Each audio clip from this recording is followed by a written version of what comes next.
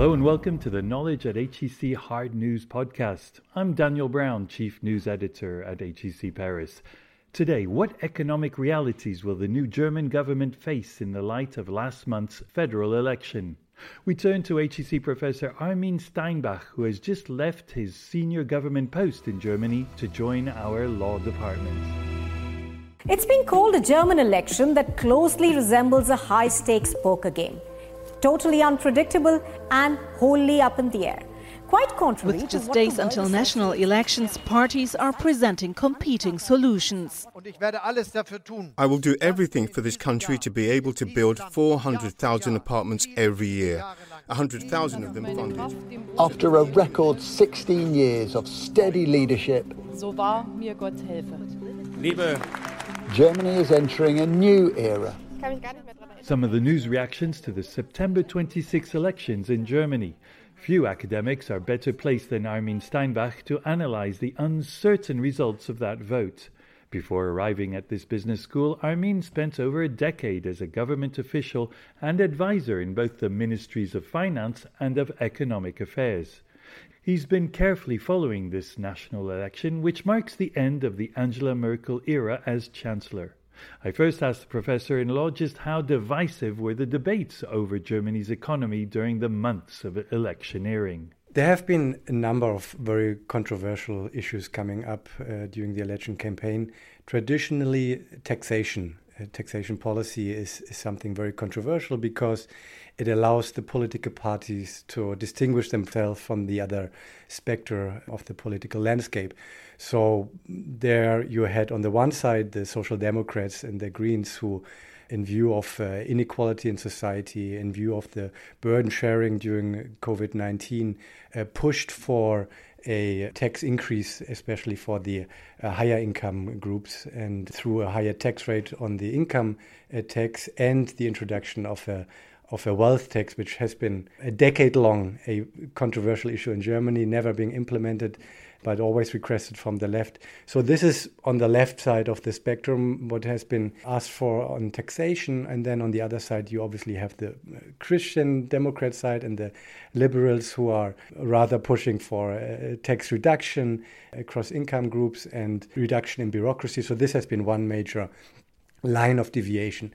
Another increasingly important issue, which at first sight doesn't look really economic, is climate policies.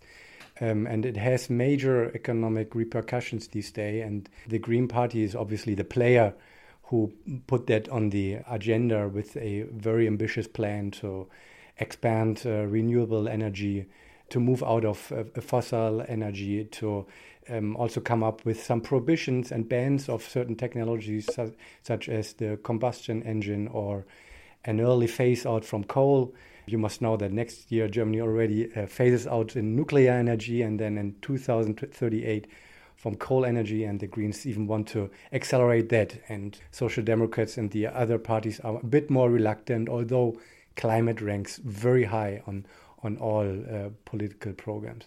And then as a third and last very controversial issue, I have identified the issue of public investment, which is an issue in the sense that there is agreement there has been too little investment in infrastructure, in railways, in streets, in kindergartens, in school.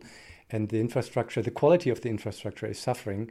So what to do about it? And the one side of the political spectrum asked for a change of the so-called German debt brake.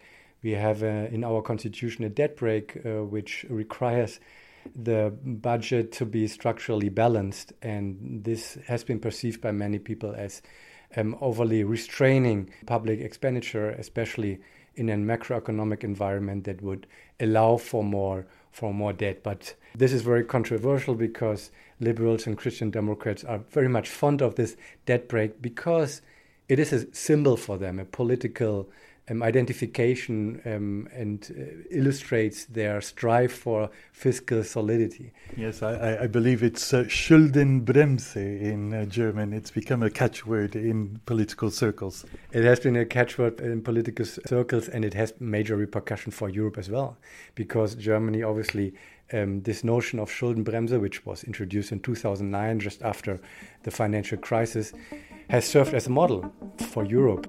Climate change has played a bigger role in Germany's election than it might have done in other years or in other developed countries. That, in part, is because of the huge destruction caused by flooding a couple of months ago. Germany's reputation as an economic powerhouse could be at stake if a new government fails to put technological and climate progress ahead of budget deficit concerns.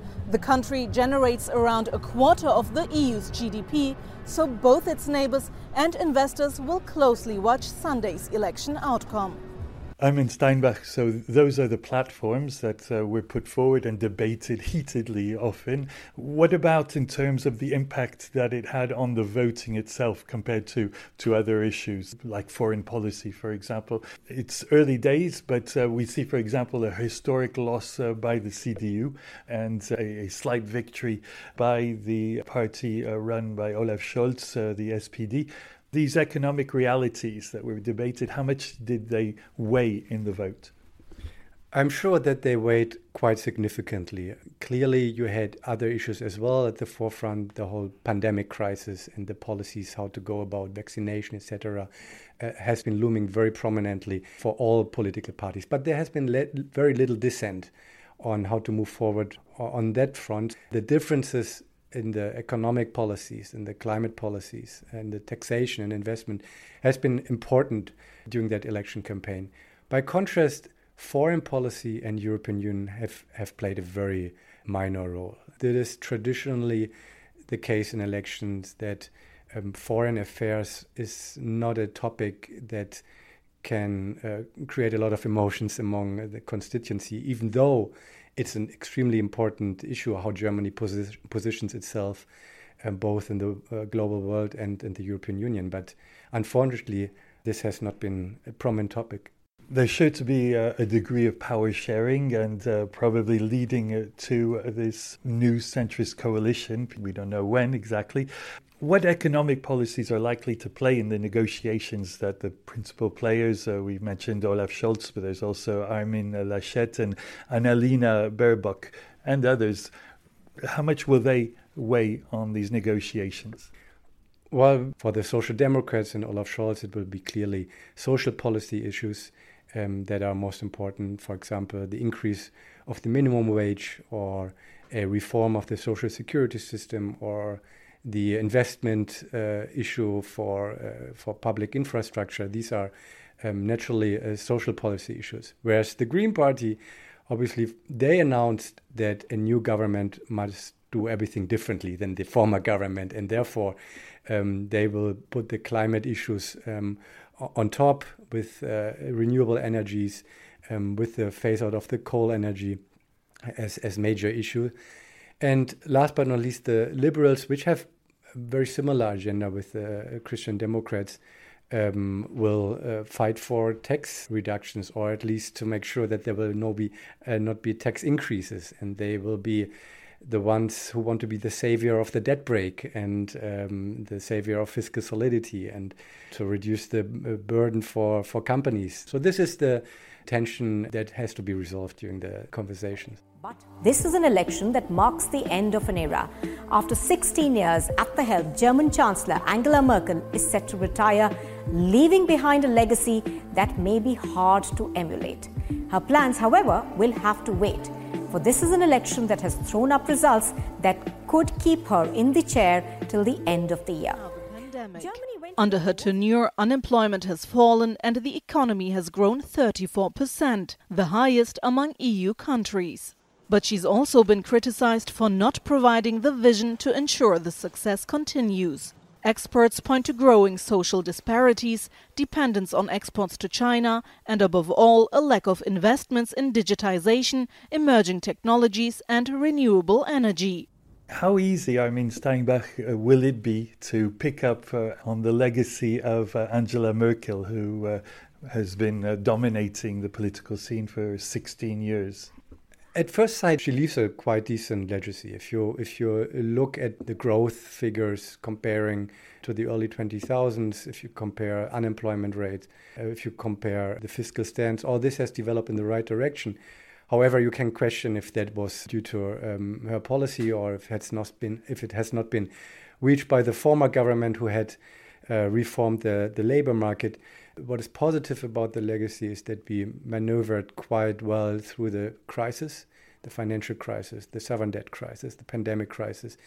There was always a very assertive approach to the fiscal response to this crisis and to ensure social cohesion throughout this crisis. I think that she and the parties involved have managed this quite well.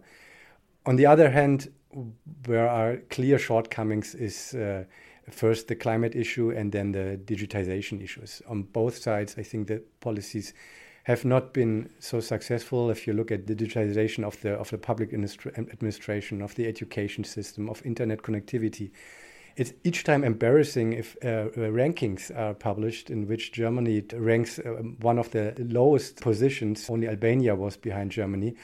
And this is something that has not been addressed properly, and I think a major change need to be crafted. A Knowledge at HEC podcast. Despite it probably being a new centrist coalition, it's not going to be the same old, I don't think. What do you hope will be the priorities of a new coalition, economically speaking? One aspect that has been under-reflected in the election campaign is the reform of the pension system. Germany is facing huge demographic problems. The working force is shrinking and retired persons are more and more. And so there are three ways to go about. Either you increase the retirement age, obviously politically very sensitive, or you stabilize the amount of retirement that you receive as pension. Or there's the third option that Angela Merkel explored, and that is opening up towards greater young migration, which was attempted to also offset this aging population. Absolutely. That is the third approach, and actually pushed forward also by the Liberal Party and by the Green Party, who are more open to immigration. But I think you are aware of the political landscape in Germany. We have another party, the AfD, who is opposing any kind of migration, and the CDU, the Christian Democrats, have somehow picked up this position as well. So it's very controversial, but you are right. I mean, without immigration, Germany will not solve the demographic problem. 16 years of leadership by Angela Merkel has been stable and enduringly popular, but the direction of this country has been defined by her individual decisions rather than any coherent political philosophy. The new Chancellor will have to come up with her own vision of Germany's place in the world. Armin Steinbach, you have been bridging academia with your professional life as a public servant. How much will you be continuing to nourish and contribute to the debates back in Germany? Well, it's obviously part of my past, and I have been doing this job for many years, and it's been very rewarding to serve the common good and the public good.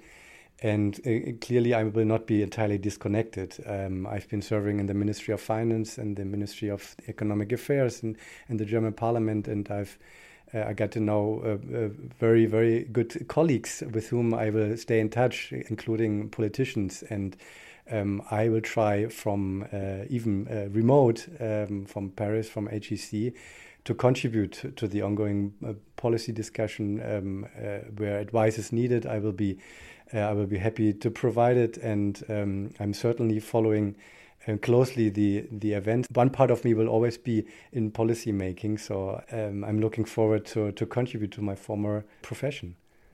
Thank you very much, Armin Steinbach, and welcome to HEC Paris. Thank you very much. It was a pleasure. And Armin Steinbach has been true to his word. Shortly after our September 30 exchange, he contributed an op-ed on the king-making role the Green Party and the Liberals could play in the battle for a new coalition in Berlin. Well, that rounds up our HEC look at a current affairs issue. Tune in again in a fortnight when we'll discuss more news with top academics from the campus.